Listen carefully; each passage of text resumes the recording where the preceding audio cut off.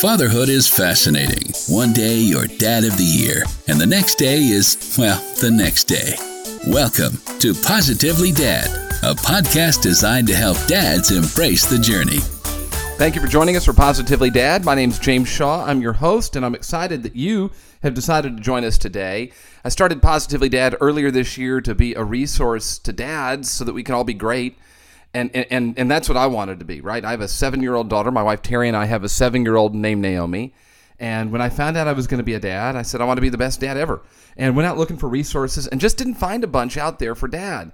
And so the idea of Positively Dad came to mind then. And then finally, it took 7 years. And then finally, I launched it back in March. It's been a lot of fun. And I thank you for listening. My goal is just to have conversations that are going to help all of us grow, to be great partners, great people, great parents. And that we're going to learn together about things, maybe talk about things we wouldn't have thought about before, and just maybe get a little bit of a different perspective. So that's my goal every Monday. On Thursdays, I also release an episode where I talk to a dad about being a dad, and those are a lot of fun. I've met some pretty cool dads, and I've learned a lot about what they're experiencing and how I can grow. So today, we're going to talk to an expert about something. Then Thursday, join us as we talk to a dad. And then finally, at the end of this episode today, Naomi will join us. She's my 7-year-old, and she'll do the Kids Corner and talk about whatever she wants to talk about. That's kind of what we do. So today we're going to look at middle school. Now, I don't have a middle schooler. I have a second grader, and I've got a lot of friends, though, with middle schoolers, and it just seems like such a really interesting time. There's a lot that's going on. A lot of social things are happening. The dynamic of how their school day looks is changing. You know, they're just going through lots of changes as people. There's a lot going on. I came across a book called Middle School Matters. Phyllis Fagel is the author of that. She's a counselor in a Washington, D.C. school. She has her own private practice, and she also is a columnist for the Washington Post. And I came across her book and asked her to be on so that we could have a conversation and understand as parents really what's middle school about and how can we help our middle schooler through that time. So let's jump in and have that conversation. Phyllis, thanks so much for joining us on Positively Dad. Thank you for having me on the show. My pleasure. So you wrote this book about middle school, which is such a fascinating time for our kids. I mean, it's a lot going on. Yes, it's a time of enormous change and social churn and heightened expectations, and suddenly they're taken out of an environment they know very well and put into a new puberty. So yes, they have a lot going on at this age. They do. And I don't think if you ever asked anyone, oh, do you want to do middle school again? The answer is going to be yes. So it's thinking about all the stuff going on at school with friends, with parents. There's a lot that goes on, and you go, hey, this 3-year time period really matters. It does, and I'm still waiting for someone to come up to me and tell me that middle school was the very best time of their life. Right. I don't know that will ever happen, and I think that's in part because we went through it when we also were going through puberty, so we have these inflated negative memories of the phase ourselves. So I think that as we approach it with our kids, a lot of us have some dread, but I would argue that it can be a very joyful time. It's just that we have to support kids differently. Well, you've worked during this phase. Yeah, you've worked with this age group for a long time, and my guess is that you actually love it, like that you find these wonderful little humans to be pretty awesome people. Yeah, it's my favorite breed of people. Kindergarten and first grade is probably a close second. I work in a K through 8 school, and I like the little ones too. But middle schoolers have this really unique blend of excitement about equity and social justice and wanting to make a positive difference in the world, and insecurity and wondering if they're good enough. So they're really needy and looking for reassurance and looking to connect with adults and eager to test out ideas on their peers and on their teachers. So they're really fun to talk to and to hang out with. I bet. Now, there's a lot going on at this time frame. As I was thinking about it and researching your book, there's, they definitely have new friendships developing. School just gets tougher. We go from having maybe 1 or 2 teachers to probably multiple teachers. There is definitely more stuff happening socially with them. There's boyfriends and girlfriend relationships happening. It's emotional. I mean, there's a lot going on. Where should we start our conversation on how, parents can be aware of what's happening for their middle schooler? I think the key thing to parenting a middle schooler a middle schooler is recognizing that it's a developmental phase where they're really still interested in your opinion and in your thoughts, even as it seems like they're turning inward and pulling away.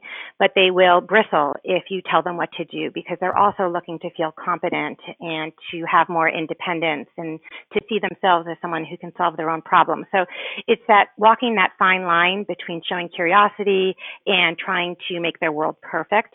We need to get in there and be talking to them and figuring out what it is that's bothering them, but then really helping them be the architect of the solutions to their problems. Well, so how do we do that? Because, I don't have a middle schooler. I have a second grader. She's 7, and life is perfect right now. People say, what's your favorite age? I go every age because it's been fun. And I hear a lot about, well, just wait, wait till she's 12 or whatever. And so I don't know if I buy into that. I guess I'll find out. How do we connect and have conversations and motivate and inspire, and how do we navigate that? I think we have to set aside our own insecurity that our child doesn't want us or that they're not interested in talking to us when we want to talk to them. So right now with your second grader, they're probably bubbling over with excitement when they come home from school. They want to tell you everything good that happened, everything bad that happened, whether or not the toilet flushed before they sat down. I work with second graders too, and I love them. They're hilarious. They'll say anything. And then suddenly you have this 11-year-old who you pick them up and they get in your car and you ask them how school was and they grunt at you and they don't answer, or they want to just look at their phone. And the tendency is to get angry or to be upset or to feel like a chauffeur and to really want to force your child to engage with you. But you have to recognize that for that middle schooler, going through the motions of the day with all of the extreme highs and lows simply come along with being a tween and navigating all those new challenges and wondering if they're good enough athletically and intellectually and interpersonally and trying to figure out where they can fit in the social hierarchy, that is really exhausting. And so when they get in your car, they may just need some time to decompress. It's not that they don't want to talk to you. They really just don't want to talk to anyone. They need a break. And that is especially true for introverts. So knowing your child and knowing their needs and then being ready and willing to engage with them when they would like to talk to you. And that might not be at a time that's particularly convenient for you. And then I think the second key component to communicating well with middle schoolers is making sure that your tone and your body language and the words you choose are all consistent and convey authenticity and do not convey any judgment or criticism. I know somebody who uses the phrase Botox brow because you want to make sure you're not scrunching your forehead or showing any sign that you don't approve of how they're behaving, because as it is, they're insecure and hoping that you think highly of them. Yeah, they can see that stuff. They can tell they're smart. It seems like that they're just responding the way we would respond if we've had an intense day. I mean, you get in the car and you just want to have some peace and quiet, and that's kind of what they want. So just understand that they're just people like we are. I think that is a really great summary. But for parents, the disconnect comes because we're used to having these younger children who for a while seem to be able to have the energy and the interest in talking to us whenever we wanted to talk to them. So I think it's making that transition to realizing, yes, they're people. They're just like we are. We don't want people to judge us. We don't want people to criticize us. We don't want people to tell us what to do. We want to be treated as the experts in our own lives. And that is really what middle school is. It's this time when they're coming into their own and they want to be treated with respect and they want to be treated as someone who can navigate their way through the world on their own. Where's the spot that you think outside of this that parents have the biggest opportunity to show up for their middle schooler? I would say in the arena of helping to solidify good values, because by the time they're in high school, they have really started to look much more to their peers for what they should believe. But in middle school, you still have the time to get in there and they have that intellectual capacity to absorb what's important to you. So I will tell parents, really verbalize your values. I want you to apologize because in our family, we value respect or we value kindness and empathy. And when you are behaving in a certain way, if you're tempted to lie and you don't, to really say it out loud. I really wanted to tell my boss that the street was blocked from a snowstorm so that I could stay home, but that would be untruthful. So I'm going to go to work. So really putting language behind your actions in order to get them to internalize your values is critical in middle school if you want them to retain those values for life. It may seem like they're pushing back and that they are not internalizing them, but they're listening. So this is a really crucial time when it comes to this type of thing. I think so. And I think that's also true for accepting differences in other people, because if you think about the developmental phase, these kids are trying to figure out if they are good enough and if they're okay as they are. And they're testing out some mean behavior, and they're trying to figure out socially, who is the right match and where do they fit. So they can be extremely critical of any kind of difference, including their own. So the more that we as parents teach them to embrace others' quirkiness or to help them understand that everyone has a story and everyone is deserving of respect, the more likely they are to realize that they too deserve to be treated with dignity and that they too can stand out and be different. I heard a great quote the other day that a seventh grader made, and the comment was, "You have to feel like you fit in order to stand out." And parents can really give kids that social bravery. How can we do that? Well, we can take risks in our own life so that we are modeling it for them. We can be careful about how we talk about our mistakes. So if let's say we make a mistake at work or we flub a presentation, we could come home and they could overhear us talking to our partner about how we really messed up and how we're worried we're going to get fired and how, we're always making mistakes and we never get it right, and be really hard on ourselves. Or we could be saying something like, I really messed up this presentation, but I think what would help me next time is to bring my notes up there with me, and this happens to everyone. So I have another presentation in 2 weeks, and I'm going to test out this new way of doing it, and hopefully it will go better, and I'm just going to move forward. So modeling that it's okay to make mistakes, modeling that resiliency and showing them how we're coping with setbacks, and also keeping a sense of humor. So if you're 13 and you have no one to sit with in the lunchroom, you're not going to find that very funny. That's just going to be hurtful. So to the extent that we can share moments where we've had a social setback, either as a child or as an adult even, the more we can do that and also find a way to make light of it or find a way to find some humor in these dark moments, the better able they will be to cope with them themselves. I bet. It seems like, we talk about how important our environment is, and parents are part of the environment. We're people that live in the house with them, and so the way we talk and how we communicate with each other and what we say about ourselves is definitely going to impact these kids at such a vulnerable time, I guess. Yes, and it's not that it's any less true when, with your second grader or with an older child. These are parenting techniques and skills we want to be using throughout our child's life. It's just that in middle school, it's a prime time to really get in there, because this is an age when bullying peaks, because this is an age when their confidence drops, when research shows their creativity drops. So if we can get in there and solidify their values and help them preserve their confidence and help them feel that they are worthy of respect and teach them how to be a good friend and choose a good friend at this very vulnerable, insecure age, they will take that forward with them for the rest of their life. Yeah, I bet they will. Now, school gets tougher too, and we had an episode earlier with a researcher from the University of Wisconsin who talked about grades dropping. It's very common to see kind of grades go down in sixth grade, and what's the correlation and all that kind of stuff. So how do we help our kids with the academic challenges that come with moving out of elementary and into middle? So this goes along with that perfectionism or being willing to take risks and make mistakes. I think we have to remind ourselves that the stakes are low in middle school and that this is a good time for kids to experiment and take risks and not always get A's. For some kids, this might be the first time they get grades or the first time they don't get straight A's, and they are looking around for reassurance that it's okay. And it's a time when they're more likely to conclude, I'm not a math student or I'm not good at art. And this is an age when kids, if the picture they draw doesn't look like a literal representation of the object, they might want to start over, which is obviously not great for creativity and not great for risk taking. So the more we as parents can let them know the positives to this period of experimentation. If you're good at everything, then how are you ever going to figure out what you want to do or where your strengths and interests intersect? And we want to be teaching them how to be proactive instead of drawing conclusions about their ability more globally. So if they don't do well on a math quiz, instead of them walking away and saying, I'm terrible at math, I'm never going to do math, I'm going to be terrible in high school and beyond, and I can't even choose any career that involves math, you really want them to be viewing it as a situational, temporary situation. It's a quiz.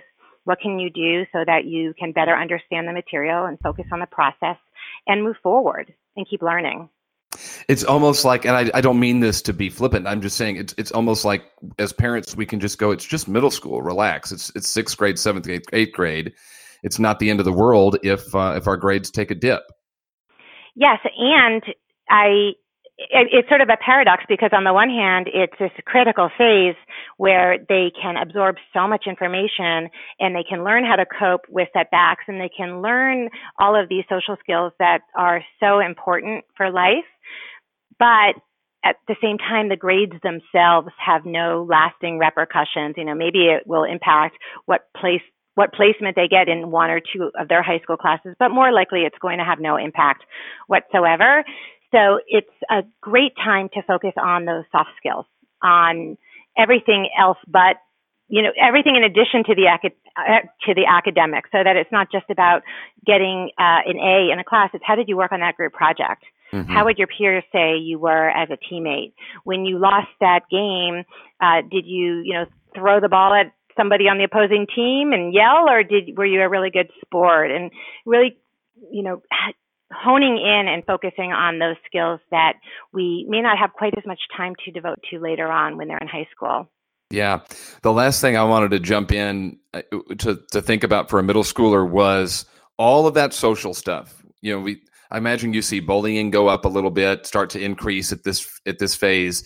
Again, we might be entering our first relationship at this time. What do we as parents need to know about those things? One of the things I tell parents is that it's just as important to focus in on whether your kid is being mean as it is to worry about whether they're being bullied. I think if a parent sees that their child has friends and is doing fine, they don't tend to worry about how kind they are to others. But the research shows that kids who trade on power and aggression as opposed to likability to make friends, that's only adaptive through about 12th grade at best, but they're not learning those skills that they need to get along with others. And the research shows that in the long run, that has negative repercussions for how much higher education they get, for their relationships, for substance abuse, for depression and anxiety. So we really want to be focusing in as much on teaching kids how to be a good friend as how to choose a good friend.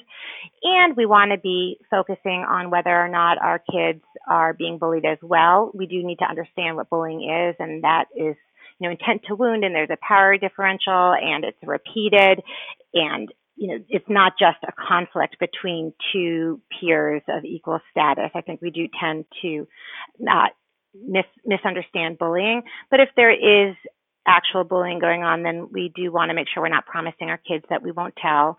We can engage them in the problem-solving process and ask them how they want us to approach it. But kids in middle school still need help with those kinds of situations. Yeah, and we did one of our very first episodes was on bullying, and we spent a bunch of time talking about if your kid is the bully. And I think that we tend to think that our kid isn't the one doing it. Well, some kid is the bully, and what does that look like? It's not just necessarily not getting along; it's the things you mentioned. So that'd be a good one for parents to go back to and listen if they're curious.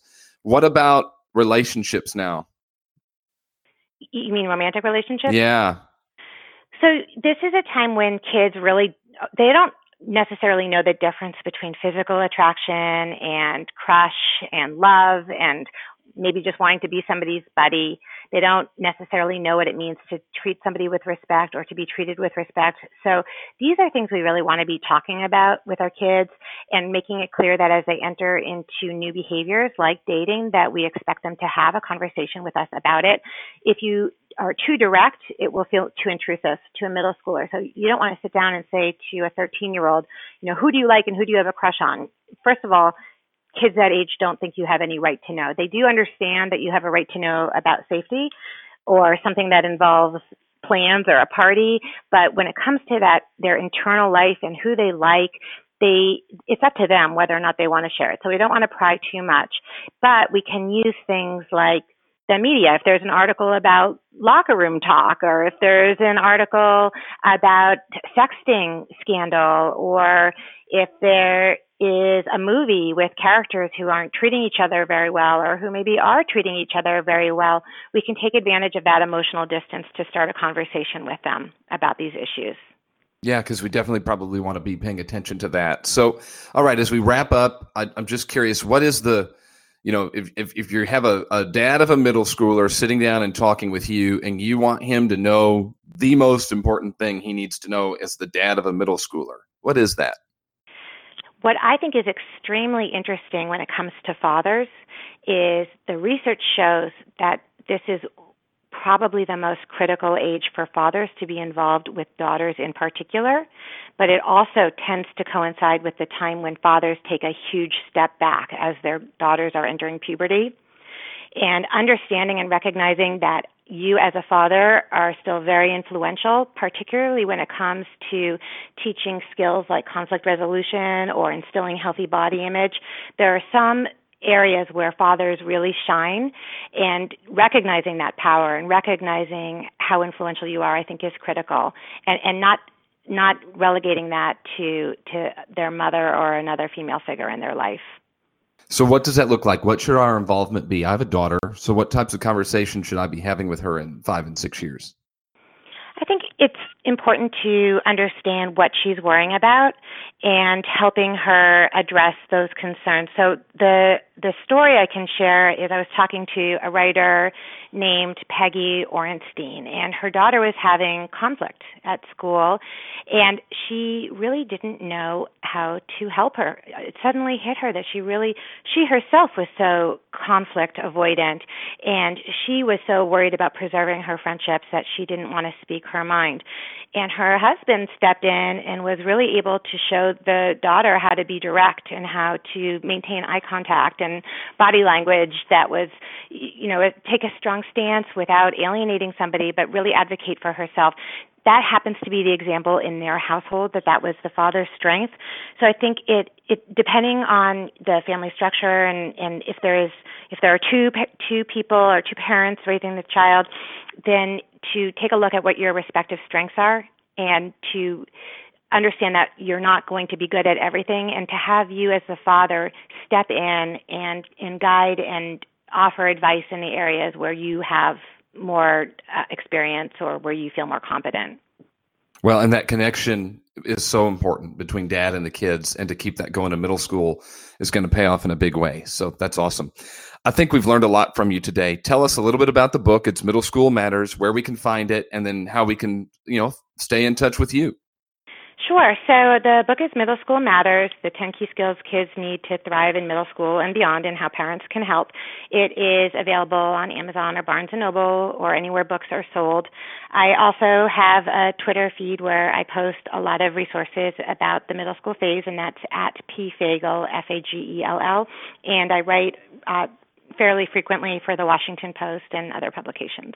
Yeah, I was reading a bunch of your stuff from the Washington Post. I'm an online subscriber to them, and so many good things. And I think as parents out there now, and it's 2019, so we can add tech to it and just different things, there's a lot we can be learning, and you're offering a lot of advice, so we appreciate it. And I appreciate you taking time to be on Positively Dad today. Thanks so much. Thank you. Great stuff from Phyllis, and such great advice. And the thing for me, and again, understanding my perspective as the parent of a second grader, not a 6th, 7th, or 8th grader, and the thing to me, though, was how important that social dynamic is, that truthfully, middle school is more about EQ than IQ. It's more about understanding how to build relationships, deal with things that come up because of it, and less about what happened in math class. And we're not discounting, obviously, what's going on academically. It's just that maybe the goal of that is to learn more on how to interact, get along with people, deal with conflict, handle the social things that come up from that. And those skills can help you, really succeed down the line. So anyway, I'm glad that Phyllis could be on with us, and make sure you check out her book and also look for her stuff in the Washington Post. All right, well, let's wrap up the way we wrap up every episode of Positively Dad, and that is we take a trip to the Kids Corner, where we hear from our second grader, Naomi. What are the kids thinking? Time to find out in the Kids Corner with your host, Naomi. Hi, my name is Naomi Shaw, and today we will be talking about falling down and getting back up and doing your affirmations. Affirmations is something that makes you get confident of what bad things is going to happen, and you'll be like, no, this is going to be way better than being bad, because it will help you get better and better and learn more to be safe and also to get back up. This is about the getting back up.